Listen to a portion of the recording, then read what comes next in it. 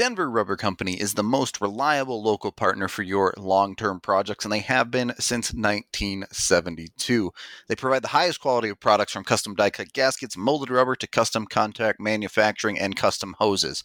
I wonder if they make plastic and rubber gloves. I bet they do. They're probably doing pretty much a lot of that right now, I imagine. But they also make snowplow blades, which is key because it always snows here in Colorado through April. They've covered us all winter long, and they will continue to do so until the snow goes away. So be sure to hit them up for anything and everything snowplows. The blades can be cut to any length and slotted to mount any specifications you may need, and they're double-sided, so you can get twice the use out of them. And you use them this spring, probably store them away, and have them ready to go for next winter as well. Be sure to give them a call for any of those snowplow needs or other working with rubber in any way, shape, or form at 1-800-259-0010 or visit them at drcfirst.com/DNVR. And Cole gets another good righty and another right by Cole, a left by Cole this time. Tipped in front by Mika Rantanen. He shoots and scores. Nathan MacKinnon. Call J.T. Comfer. 877 goes now. Gabriel Landeskog. Collective hugs. 29 and 92. Save made by Grubauer. Move over, Picasso. This piece of art is by MacKinnon. My goodness gracious.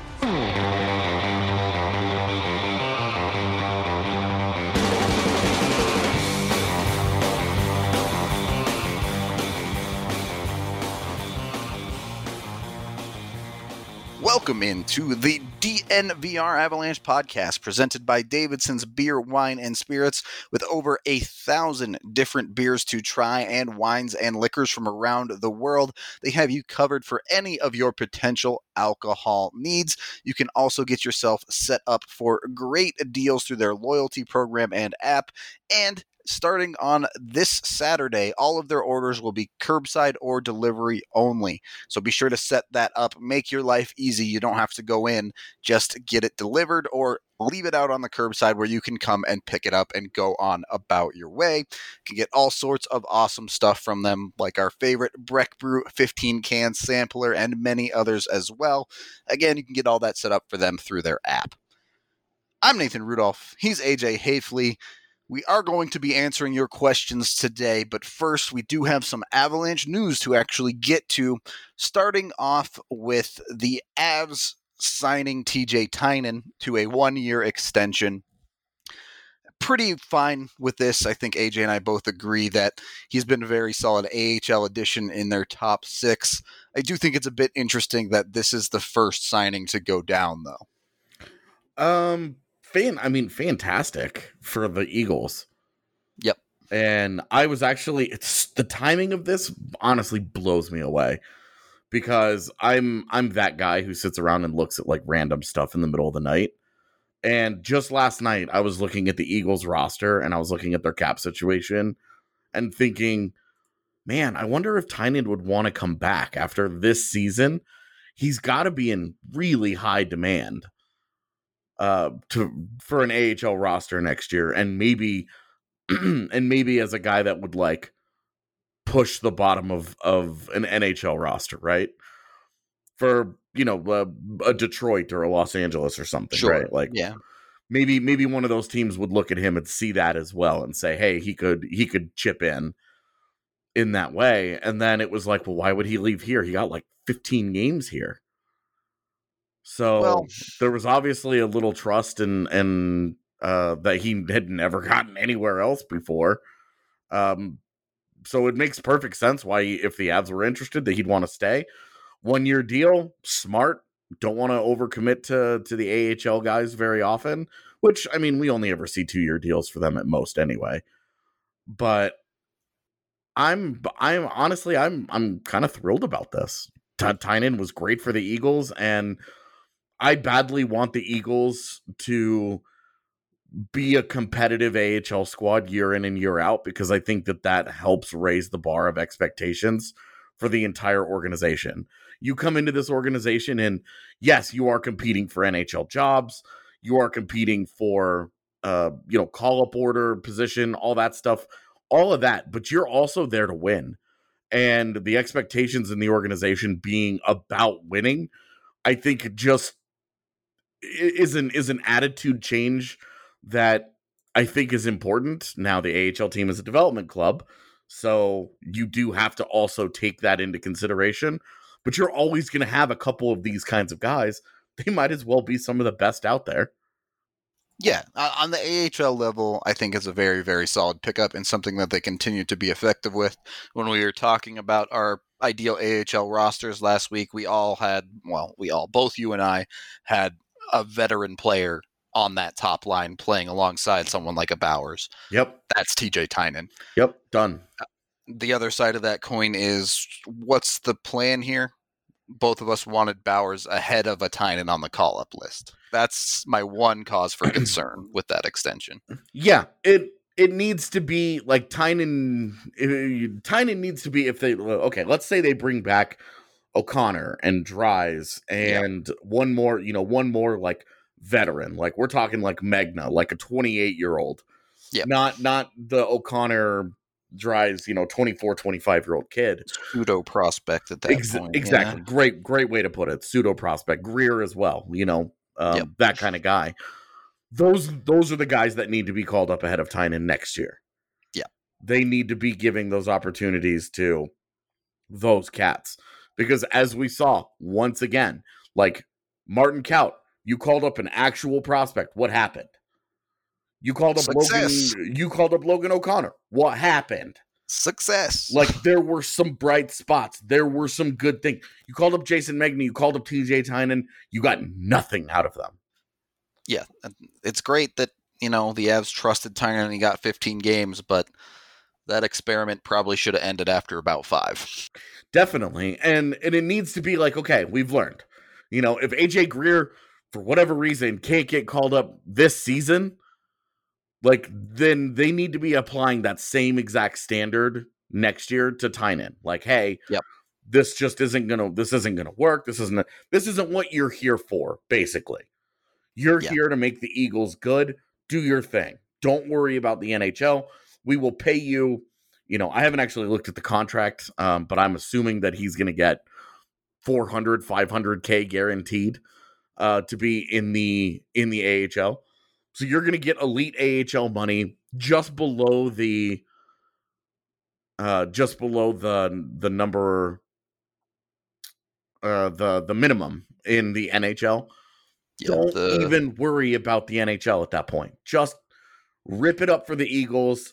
Be a leader for that young forward group, and go chase a Calder. The unconfirmed number is $500K guaranteed. There you go. So yeah, and that's great money for an AHL player. Exactly. That's a great point as well. The Eagles were a very, very solid AHL team this year. So we may never get to see those playoffs, but they were a team that was going to push for a second round, if not more. Yep. And they were going to be a hard out. Yeah, exactly. So Tynan is certainly a key piece to that offense and creating that opportunity for them. So from that standpoint, makes perfect sense. The other bit of news on the day is that there was an Avs player who tested positive for COVID-19. He had been in isolation and apparently has fully recovered at this point as well. So he is healthy. Don't know who it was or anything like that. There isn't a ton of information out there other than he had it and he has gotten over it. I think this is weird. Yeah. The releasing of the information that he had it and he's recovered. I'm wondering why. It also feels like, how long did they know about it? Well, certainly. I mean, if he's recovered from it, I mean, it takes time, right? Yeah, you're supposed to isolate for 14 days from symptoms. So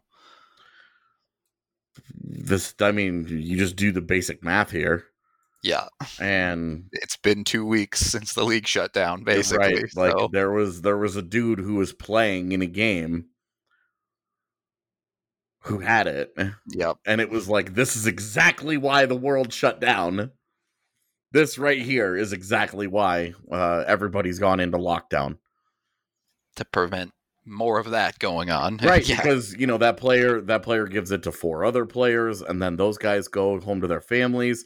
They go and they talk to fans after the game, you know, and then a couple of those people get it, and then, you know how this stuff spirals spreads. very, very quickly. Yep. Yeah, it gets out of control just in the blink of an eye.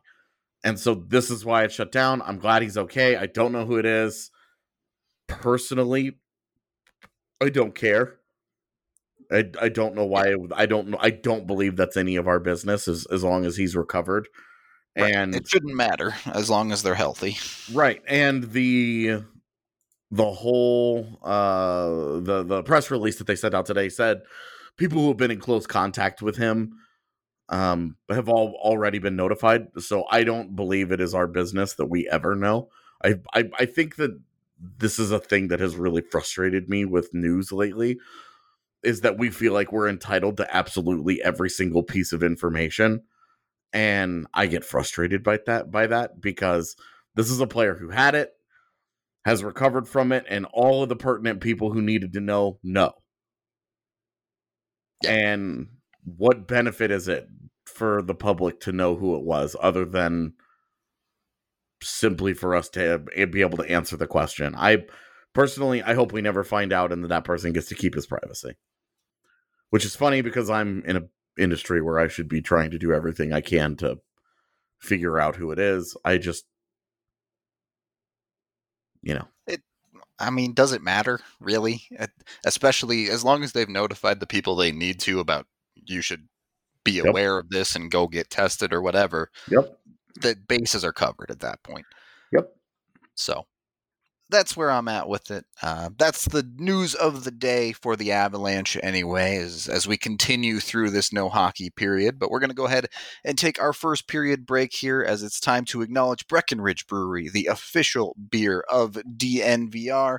They are setting up some pickup options for you, as well as you can go down to the Breckenridge Farmhouse in Littleton and set yourself up with a curbside pickup from them. You can also get $5 off of that pickup when you use code DNVR when you're setting all that up. You can also get meals from the farmhouse as well. So if you're going out trying to get a little bit of lunch for pickup, that is an option for you. You can call in at 303-803-1380 to schedule your pickup. Get yourself all set up with a Breckenridge sampler, some meals to go as well. You'll be all set. The sampler comes with a bunch of options, usually the Avalanche, as well as the Strawberry Sky, the Vanilla Porter Jr., and one seasonal, which right now I believe is the Raspberry Wit. So check them out. Give them a try if you haven't already. It's a great way to pick up your beer. Second period of the DNVR Avalanche podcast, presented by Davidson's Beer, Wine, and Spirits. I'm Rudo. He's AJ. We will get to your questions in a second, but first, we asked all of you one, and we have yet to answer it as well. We put out on Twitter a diagram, I'll call it a diagram, a table of trying to build the perfect 2001-2020 combined Avalanche team for $15. I'm sure you've seen similar things on Twitter all of the time. A bunch of y'all have submitted your teams. We appreciate it very much, and we're getting back to you on Twitter as we can. But here on this podcast, AJ and I are going to come up with our teams for this list. The $5 tier has Sakic, McKinnon, Blake, Bourque, and Forsberg. $4 is Foote, Makar, Hayduk, Tanguay, Rantanen. $3 Landeskog, Drury, Kadri, Johnson, Girard. $2 Burakovsky, Podine, Niemann, Skula, Graves, and $1 Donskoy, Heinold, Calvert, Clem, and Zadorov. We gave everybody Patrick Waugh because, let's face it, you're picking Waugh in goal. That's just a fact. So you have $15 with those players to build the best team that you can. I did it very standard, I will say. I picked one player from each tier. I didn't try and get creative with my money spending. AJ, I know, built a couple of teams, so if you want to start with one of those, maybe we should go there first. Yeah, so I wanted to know what it would look like if I went defense heavy with my money. Okay. And so I have a Makar Blake. Wow. Blue line. But yeah, it came at the cost of there are 3 Hall of Fame caliber centers in the $5 tier. There are, between Sakic, Forsberg, and McKinnon, which was definitely intentional, by the way, that we put all of those in the same category. And I don't have any of them on my team because I spent my money with Blake being 5 and Makar being 4. That's 9 of my dollars right there. I mean, let's be real though. In that $4 tier, Makar is probably the most likely to make the Hall of Fame. I think he and Mikko are going to have a good run. Right. Mikko would be my second one. Well, and we already know Foot Tange and Hejduk aren't. Didn't make it, but but all had very good careers. That's a bunch of Hall of very good guys if Mikko and Makar's careers fall a little short. Yeah, definitely. I would say, so I've got Makar and Blake, and then up front I have because I had to find money somewhere, so I went with Donskoy, Drury, and Burakovsky. Okay. Who is centering that line? Drury. Okay. Makes sense. I like the lineup. I like a lot of your picks. Donskoy feels a bit weak. Donskoy was either Donskoy, Heinold, or Calvert, obviously. And I just felt like, hey, look, like he's not a true top line player, but neither are Heinold, neither are Calvert. Dan Heinold's career high was 15 points. Matt Calvert's career high, I believe, is like 26, 27 last year. Yeah, and it happened it was going to be this season. And then, of course, all the injuries and whatever. But Donskoy, like, we're talking multiple high 30-point seasons. Yep. And so what I was looking for was the highest floor possible from the dollar tier. And so Donskoy, like, yes. Like, yeah. But having Makar and Blake back there, the way that I saw it is, yes, I'm missing a 100-point player, but I have 5 guys capable of putting up 50. Yeah. Scoring by committee a little bit. Yeah, and with Makar and Blake, we're talking about you have 2 guys who can lay the wood defensively, and then obviously Blake is a Hall of Fame defenseman. Yeah. So I wanted one team where I spent all my money on defense, and then to see what it looked like, because I have 2 other teams. I have 2 other teams where I got a little more creative. Yeah, well, with this one, the Makar-Blake pairing is just silly, right? You can set up Blake to be that monster defensively as well as just a turret on the blue line, and you pretty much give Makar carte blanche to do whatever he wants. Right. Like, there isn't any pairing in the world where Makar doesn't have that. Right. Fair enough. So I think it does work out very well that way. I took a very different approach, almost completely different, I would say. My team started with Peter Forsberg in the $5 tier because, of course, I'm going to pick Peter Forsberg if you know me. Yeah. No doubt about that at center. I did go with Makar in the $4 tier. Just too much of a market inefficiency there, I think. And third, $3 tier, I took Drury as well. $2 tier, I took Burakovsky as well. And then the $1 tier, I went with at least a touch of defense in Clem. So I basically said, Clem, stand in the back and don't give up any breakaways, and then we're just going to have a filth offense for the Avs on this combined team. We saw what happened when John Clem got top defensive pairing because he parlayed his 2001 season with the Avs into a big contract with Chicago, and they tried to do that with him. Yeah. And it went real poorly. And I couldn't get that out of my mind when considering these things. And he still ended up on one of my teams because for $1, like John Clem, a rock solid second pairing caliber defenseman. And we're talking about putting him with some guys. Right. So you're not worried about any puck moving ability for him. Yeah. With the guys you're putting him with. So yeah. So my second team that I made was the one with it's interesting. Forsberg and Makar. You put those guys together. Yep. Why Drury over Landy? Because I think Landy is a higher caliber offensive player and probably a better two-way guy. I definitely figured Landy was a better two-way guy. It was something I considered, but ultimately I looked at my team and said, you know what? The way I'm building this top five is they only go one direction.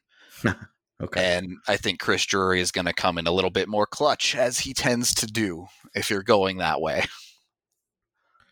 Yeah, I mean, I think between Drury and Landeskog, it's really like a pick your poison. Yep. Like I don't think there's a wrong choice there. It's just a style preference, right? For sure. Had I preferred a little bit of a more well-rounded lineup and wanted that defensive forward, Landy's the easy choice then. So yeah, interesting. Right. Interesting. That's an interesting lineup. I actually really like that. It's got such a solid mix of everything. I like how for both our teams so far, Big Take is like, oh, you're $1 guy. Not sure about him. Right. Well, and like Clem versus Zadorov, right? And I feel like I'm a little extra sour on Zadorov just because of how the season finished. Yeah. And so there's some recency bias that's kind of pushing me away right now. But yeah. I made a second lineup where I said, hey, what's about the most balanced two-way lineup that I would like? Like, what if I'm trying to protect a one goal lead? Sure. And so I went Landeskog, Sakic, Hayduk, Graves, and Clem. Landeskog, Sakic, Hayduk, Graves, and Clem. You're not putting Foot on that roster. That's interesting. It was I wanted the forwards because with Graves and Clem, I've got two guys who have physical elements to the game and can block a lot of shots. And I really like that element of it. Of that, if I'm protecting a 1-goal lead, I feel like you could throw Calvert in over Clem and fit in a Foot instead of a Hayduk there, maybe. But I liked the forward. If there's one of the things that has developed in me a lot this year is a much stronger appreciation. Just watching this team is a much stronger appreciation for how important it is to have good defensive forwards.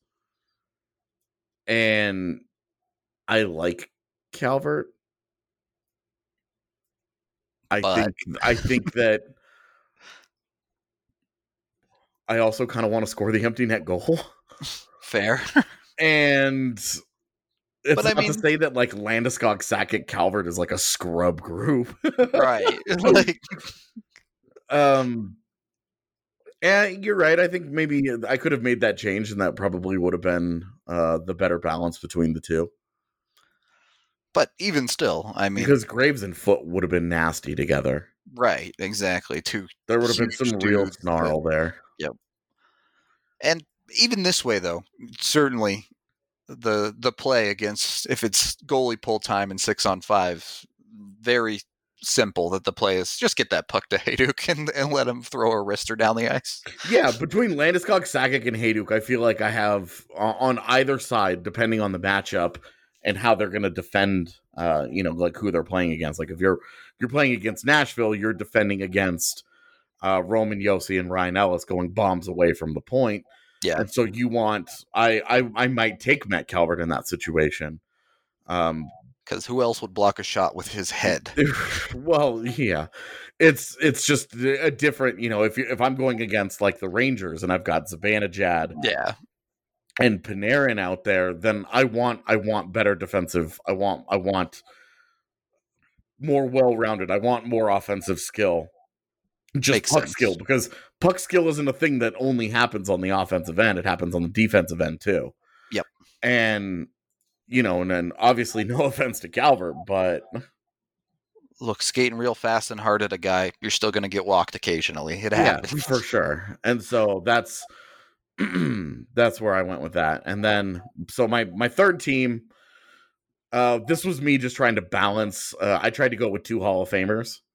Gotcha. And then spend the rest of the money, yeah. Yeah. Okay. Let's start with which Hall of Famers you had. I went with Sakic and Blake. Okay, balance makes sense. Exactly. I know Right. you've always been a stickler for building your team defense first too. And I've always been I'm obsessed with versatility and balance. I don't like being heavy on any end. Fair enough. It's true across all sports, all teams, all everything. It's you watch me play XCOM and you'll notice the same thing. You go into Mario Kart and you play Mario because he does a little bit of everything. I actually play Toad, but Mario's my second go-to. Yes, because I am that guy. I do prefer like, oh yeah, give me the all around. I want to be good at a little bit of everything, and then it's up to player skill at that point, right? Like I will make it happen with Mario, right? Okay, sure. So I wanted a little bit of the balance with forward and offense, or forward and defense, and so I went Sakic, Blake, and then I put Girard next to him, and then I went Donskoy, Calvert because I only had $2 left. Right, had to just take what was left at that point. Yeah, and Calvert is Dan Heinold, but better in every way. So, why I would pick Dan Heinold makes no sense. And the only reason I would have picked Dan Heinold is because I wanted the right hand. Jonas Donskoy's right-handed, so it makes no sense. Problem solved. Yeah, man. So I have Donskoy, Sakic, Calvert, Girard, and Blake, which is interesting because now that I'm re-looking at it, I could have. Yeah, I still like it. I really like the Girard Blake pairing. Yeah, I think that's super enticing because nobody's going to have fun in the defensive zone against that, and especially again two defensemen that do their thing offensively very differently. Well, and they're so complementary offensively because Girard is so like he loves to penetrate into the zone and then pass back, and especially if he's passing back to the point, like Rob Blake loaded back there. Right? Like Rob Blake with that slap shot that helped get him into the Hall of Fame. Like this just makes sense to me. So I really liked that combination, and Sakic, and I think Donskoy next to a guy like Sakic would have been so effective. Yeah. And then Calvert can play with anybody on any line in any situation, and he was just the obvious choice because I only had $1 left to spend, and I was not picking Dan Heinold over Matt Calvert. Like, there's nothing against Dan Heinold. Very, very well remembered by Avs fans for a good reason. There's no way I'm picking Heinold over Calvert. Yeah, I do wonder what happens with that team if you try to go two in the $2 tier instead of Girard. Yeah. I mean, you're looking at Burakovsky, I would assume, and then... Yeah, definitely. Probably Burakovsky and... Well, I'm not picking Marty Skula. Yeah, that's where I don't think Skula or Graves is great with Blake, honestly. It would probably be Graves, and I would just say because he's a high IQ guy and he could play off of what Blake does. Yeah. And because they would also be doubling up on physicality at that point. So it would just be a miserable pairing to play against, especially if this is in today's game. That's an ultra miserable pairing to go against. If this is in 2001, Graves can still handle that kind of game. Yeah, that's true. I just wonder. You still have Donskoy in the $1 tier, so you can kind of. And Burakovsky, Donskoy, with Sakic, and then, I mean, let's be real. Like Andre Burakovsky next to Joe Sakic would have been an easy 25 goal guy. Yep. Maybe more than that. Maybe Jesse's bold 30 goal prediction ends up coming true. If he has Joe Sakic, pretty good. Yeah. So, yeah, I think I would lean towards agreeing with you on that one. Just the way the list ended up getting built. So, yeah, having to pick it. I felt awful not having Nathan MacKinnon on any of my teams, but it was like, dude, right. Sakic scored 600 goals. Peter Forsberg's arguably one of the top 5 most talented players in league history. Like, come on. Not a single one of our teams had Tanguay on it. And Tanguay was very, very good for this team for many, many years. Yeah, I mean, Tanguay was like Mikko Rantanen before Mikko. Right, exactly. So it's funny when you gotta really get down to the cream of the crop, I guess. But Yeah. this was a fun little thing that we enjoyed doing, all y'all on Twitter with your teams. We really appreciate you participating as well. Probably keep up doing similar things like this through the quarantine at least, just to have some fun hockey stuff to talk about on Twitter, if nothing else. But That's right. we're going to go ahead and get out of this second period here. And as Strava says, drink deeply, live fully, and put Hall of Famers on your team. StravaCraft is the CBD-infused coffee that has really changed lives. The CBD is non-psychoactive, and it's been known to help long-term migraines, anxiety, arthritis, IBS, many other aches and pains as well. You can get 20% off when you use code DNVR20 online, and you can get it shipped straight to your door. And remember, in times like these, please support our partners like StravaCraft, like Breckenridge Brewery. Supporting them helps support us as well. It's a big way for everybody to help out each other. Highly recommend StravaCraft coffee. Be sure to tweet about it so we can all celebrate together. We'll be back in a second. Third period of the DNVR Avalanche podcast presented by Davidson's with Nathan Rudolph and AJ Hafley. Finally, time to get to all of your questions. Thank you for submitting them. Jump right in here, I think, with a pretty quick and straightforward one. E. Brucker asks, is it a hot take to say Gary Thorne is better than Doc Emrick? Okay, so I'm one of the you can consider me a Doc stan here. I love Doc Emrick. I think he rocks. Gary Thorne, the GOAT. I'm in the exact same boat. I think Doc is one of the best casters, if not the best caster in sports today. Gary Thorne could cast paint drying, and I would listen to that, man. He is straight up, dude. He's insane. They should be getting him. What they should be doing right now, ESPN, they should have him doing voiceovers of all the crazy, like the lumberjack competitions, the marble races. Like, they should be having him do all of that stuff right now, because I would pay whatever necessary to subscribe to watch any of that. GTN, the Gary Thorne Network. Straight up, man. Be all over it. Yes, 100% with it. No doubt there's some nostalgia in there, as he was the voice of my childhood watching hockey and all of that. But the man just had the voice for the job. Incredible stuff. And, I mean, the calls are elite tier, yes. Right. Like, it's not too much. It's not, like, Mosier can be a little much for me at times. It can be a little like, listening to him I can feel like I'm physically tired after a game, because it's everything is so intense with him. Yeah. And there are lots of people who love that. It's just, for me, it can be tiring. And then there are there are others broadcasters, like the Rockies have Drew Goodman, who's like very mellow and like talking voice 95% of the time. Yeah, exactly. Like, very conversational, and that's turns me off in a different way. About the only time he gets really excited is on like a deep fly ball. That goes to the warning track. That very clearly is not going out. Yeah. But like, also, I do think that like it fits like his sport really well, the same way Mosier fits hockey very well. The adrenaline and the rah, rah, rah. So I think that like they do a great job for their sports. They're just not necessarily for me. And what I love about Thorne is that he balances the two almost perfectly. Thorne never feels like it's too much, never feels like it's too little. He's the Goldilocks of casting, I guess.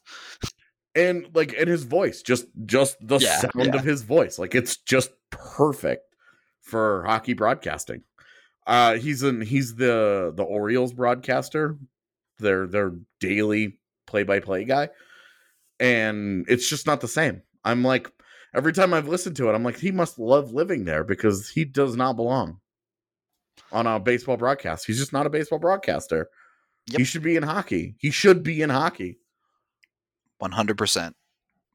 Somebody let him know that agreement. he needs to be doing hockey and Come not back, Gary, all yeah. this. We'll actively listen to that broadcast no matter what. Yeah, I've actually I've watched Orioles games when I had nothing else going on just because he was calling it. And So, like, if you know anything about baseball, watching the Orioles the last couple of years, not a fun time of baseball. Yeah. Bad. So, Gary Thorne's the GOAT. If you disagree, you're wrong. These are just facts. My man. There are some other guys that you could also put in there. I'd be like, those guys are also great. It's not like Gary Thorne's the only great. Sure, plenty of greats, but there's only one GOAT. I'm with you. And like, honestly, how much of this is nostalgia, right? Because like, he's like, yeah, it's a lot. He was the voice of us falling in love with hockey. Yep, straight up. So that counts for a lot, probably. It counts for a lot for us. Yeah, absolutely. I mean, there are people who are going to be older who, or even younger who have different voices that they associate with the sports and them falling in love with the sport. And the importance of those broadcasters get elevated. It's just human nature. Yeah, the younger Avs generation seems to just hate all of the national broadcasters, though. So, which is really like, and if you watching the 2001 final has been interesting for that reason, in that Al Michaels is a ringside reporter with John Davidson. Yeah, and like those guys are exceptional on broadcasts. Yep. And then you look at what we have on broadcasts now, and it was like guys like Jeremy Roenick and Mike Milbury, and like Keith Jones is so vanilla and forgettable.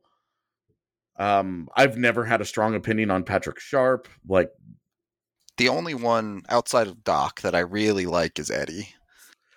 Yeah, I do like Eddie. He is.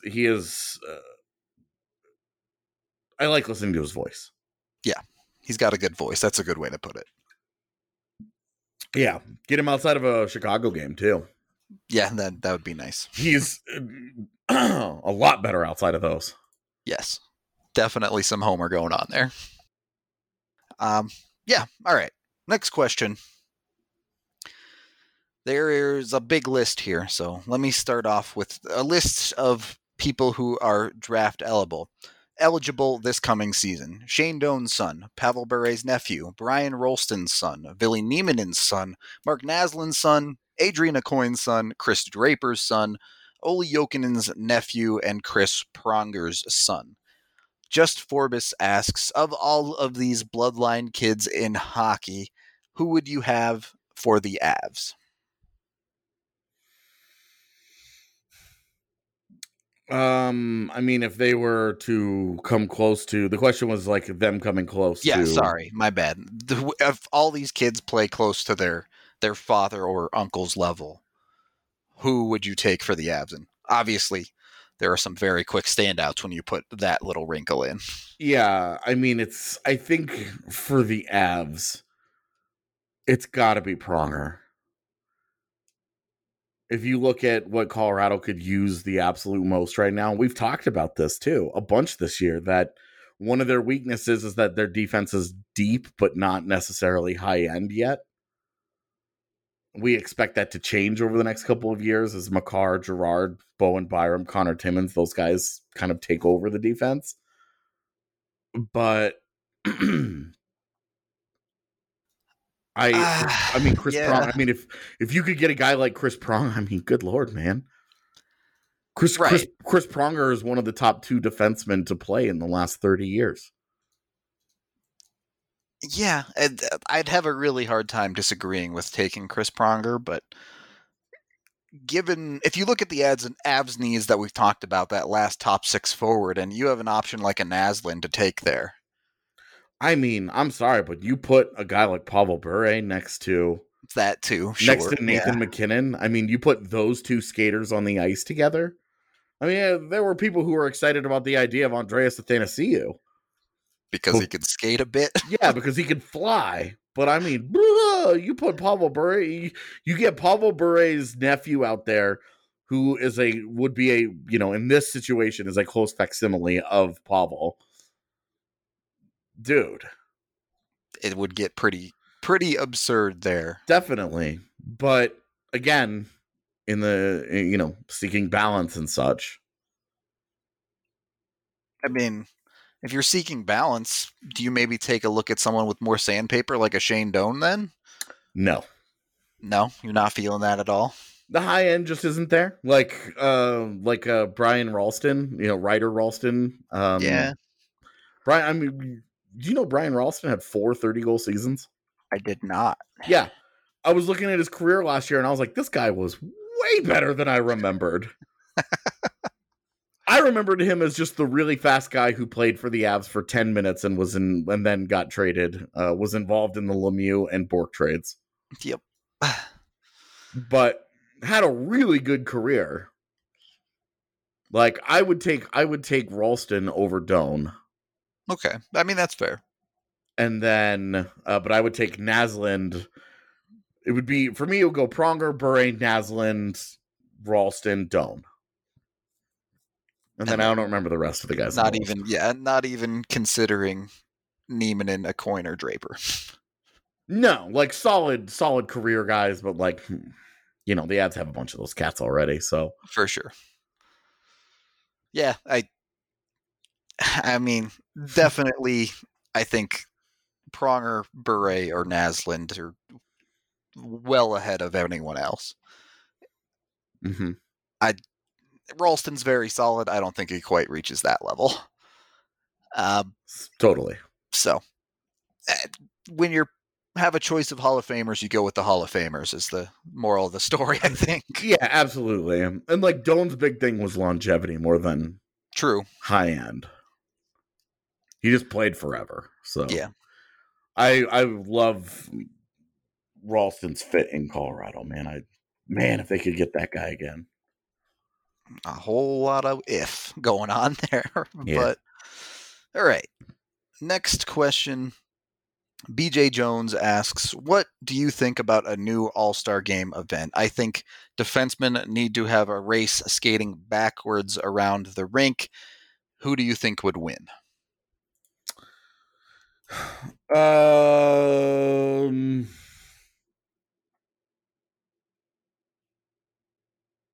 Boy. Tough one. Skating backwards? Yeah.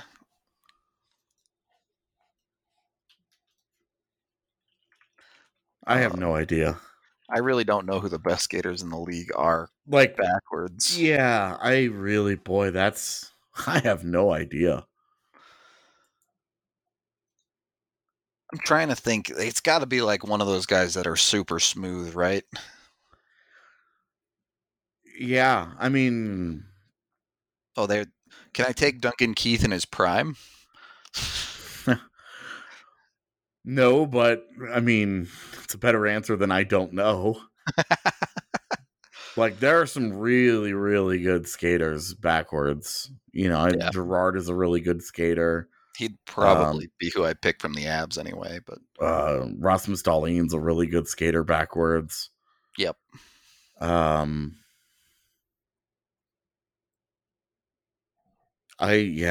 Boy. I have no idea who I would really pick. So I guess the moral of the story is we need this event at the All-Star Game to find out. I would love the event. I would love that. I think it would be fun. All right. I'm all for it as well. Anything to spice up the All-Star Game is a good thing, in my opinion. Totally. So not a great answer, but a very good choice of adding new event for BJ Jones. Appreciated. Okay. It's time to get weird, AJ. The next question comes from Callie. They ask, aliens. Oh, boy.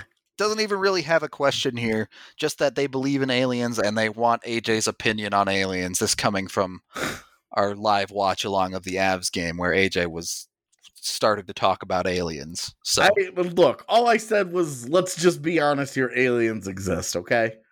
I'm with you.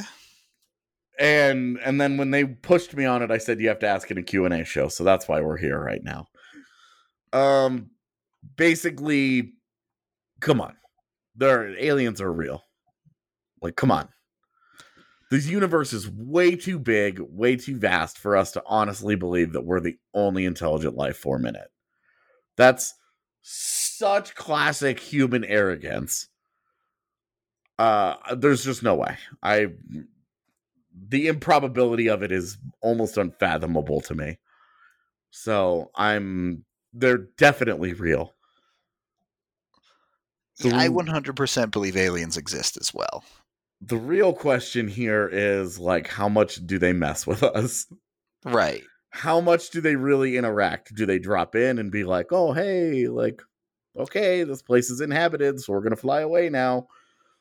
Or, like, are they, like, you know, do they align the pyramids? Are they the ones behind all the technology to build the pyramids?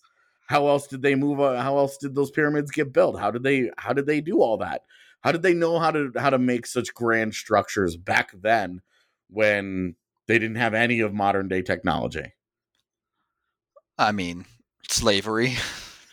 Okay, like, I understand where they got the labor from, but how do they know how to do all that stuff? Like, it's okay, cool. Like, it's an interesting question that I don't have an answer to. I don't know. But do I think aliens, like, rolled down here and were like, okay, we're going to help you do this, and we're going to align them perfectly so that, you know, like, these are the messages, and we're going to, all of the hieroglyphs that we leave on the walls are going to suggest that aliens came down and, you know, we worship all these different things, and they're definitely aliens and not just, like, random events that we have interpreted to be deities, right? Like,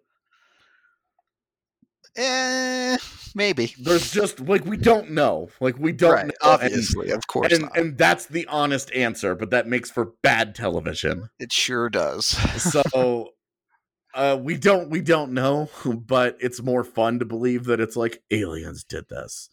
And, like, the Nazca lines, right? Like, are the Nazca lines like I believe the question even referenced it, you know, is it an airport for aliens? Like, this is why would these things exist?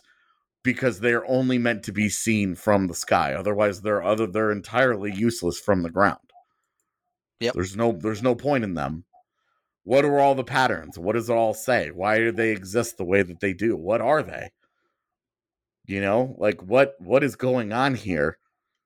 If not for it to be viewed from the sky, they didn't, you know, who comes from the sky?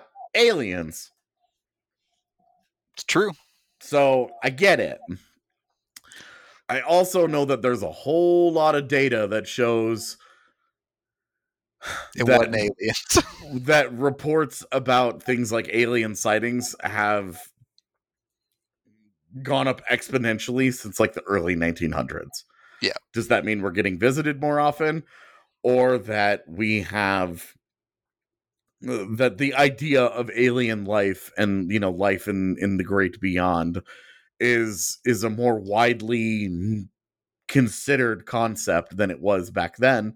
And the rise of technology to spread messaging like that, you know, you ask anybody in the world basically right now if they have an opinion on aliens, and I would say probably, like, at least 80% of the world's population, and that's a conservatively low number, would have an opinion on aliens. Yep. Because and would not think that the question is crazy. It would be like, oh yeah, you know, this is how I think about it. It's just one of those things that we all have an opinion on because it's a very normal thing that's been ingrained in all of our cultures about, like, hey, maybe these exist or maybe they don't. We don't know. And then how into it you get is kind of up to you. But 200 years ago, did anybody think about aliens? I don't know. I wasn't around. But just based on, you know, the records of life that we have from back then, not really. There were bigger problems back then, I guess. Basically, like trying not to die constantly. Right. Like, there just wasn't, like, aliens, huh? But yeah, it's always been a crazy thing for me because the universe is so vast that, Like, are there aliens out there that the human mind can't even comprehend, like, what they are? Because that gets interesting to me, because if the human race can't understand them, then they could be just chilling, you know? But it's hard for me to say anything for sure, and unfortunately, this is likely a question that will not be answered in my lifetime, so might just have to live with it. Yeah, I totally believe that they're real. I'm with you on the real. They're out there somewhere at very least. When it comes to like how often they're like coming down and like interacting with us, I don't know that I buy that. Yeah, I struggle with that as well, just given... Are they straight abducting people and doing all kinds of stuff? Like, nah. Definitely not sold on that one, for sure, yeah.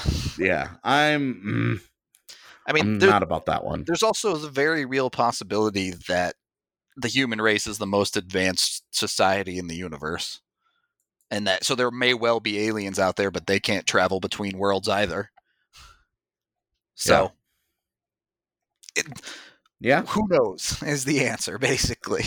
Yeah. And I think it's a fun conversation. It's lighthearted. You're like, meh.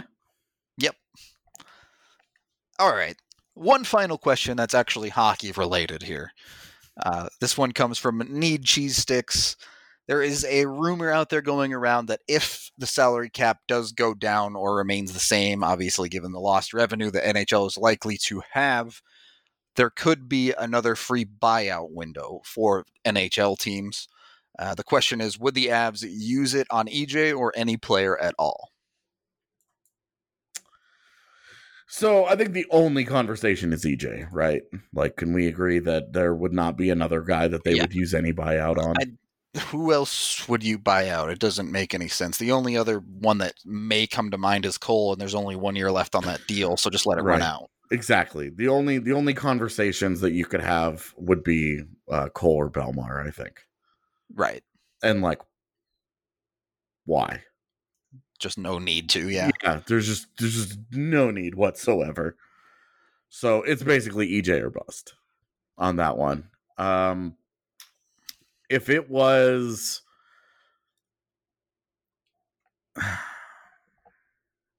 If this was like a compliance buyout, like when they came back from the lockout and they were like, hey, let's let Philadelphia dig themselves out, basically. Yeah. And there was no cap hit, any of that. No repercussions, yeah. Yeah. I think it's a conversation. Yeah. Like, you still have to pay him like the real world money. But the cap hit, right? But you're not spreading that cap hit, the $6 million. You're not spreading that over 6 years, because I think that's what it would be right now. I think that if you were able to get off scot-free and it's just the real world money, which obviously we don't care about. Yeah.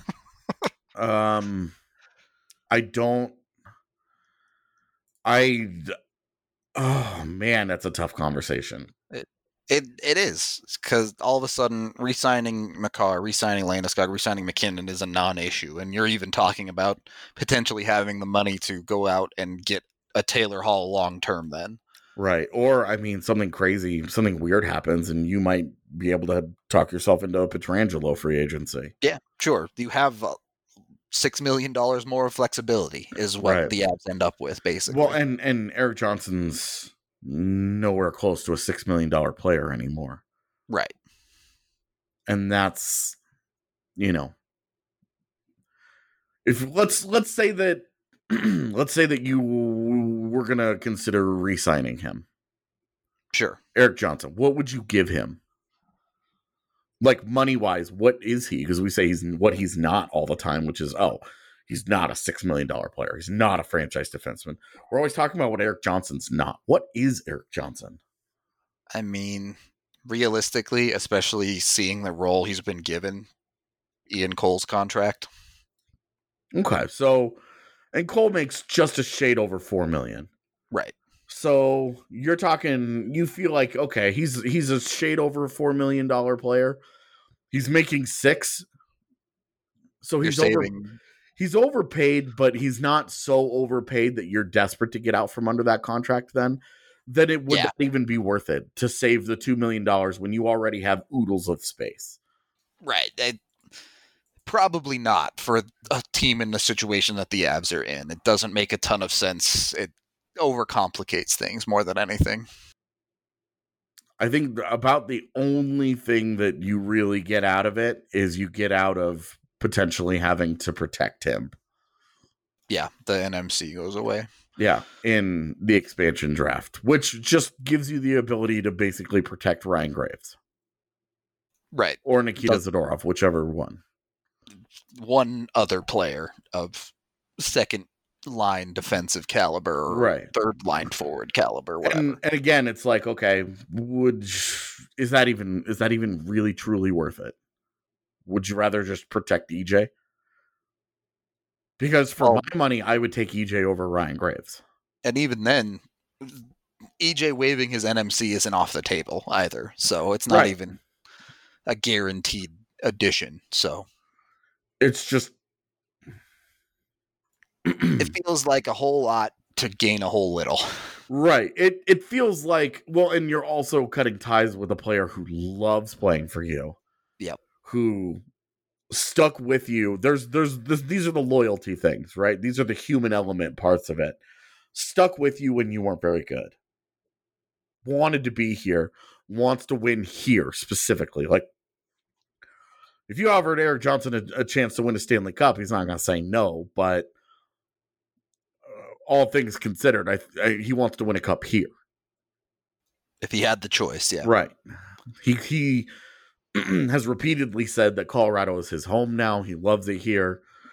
He loves playing here. He loves playing for this organization, and he loves playing for Joe Sakic.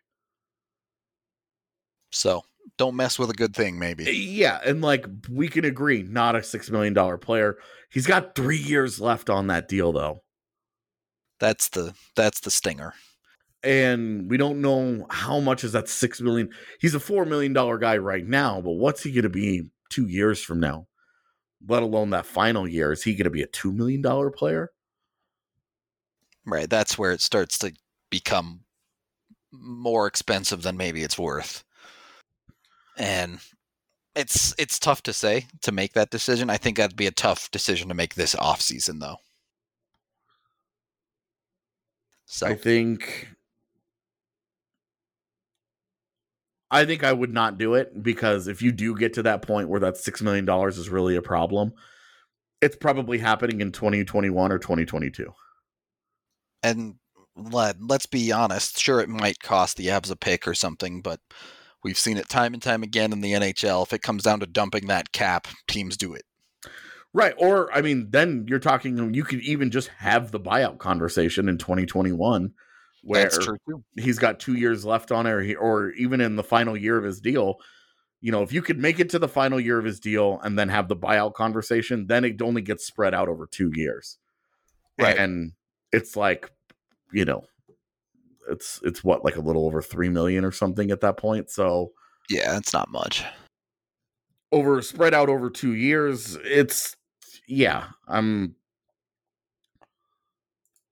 that's where I think that conversation becomes like a real one. Until then, I'm definitely not having it today. They still need him.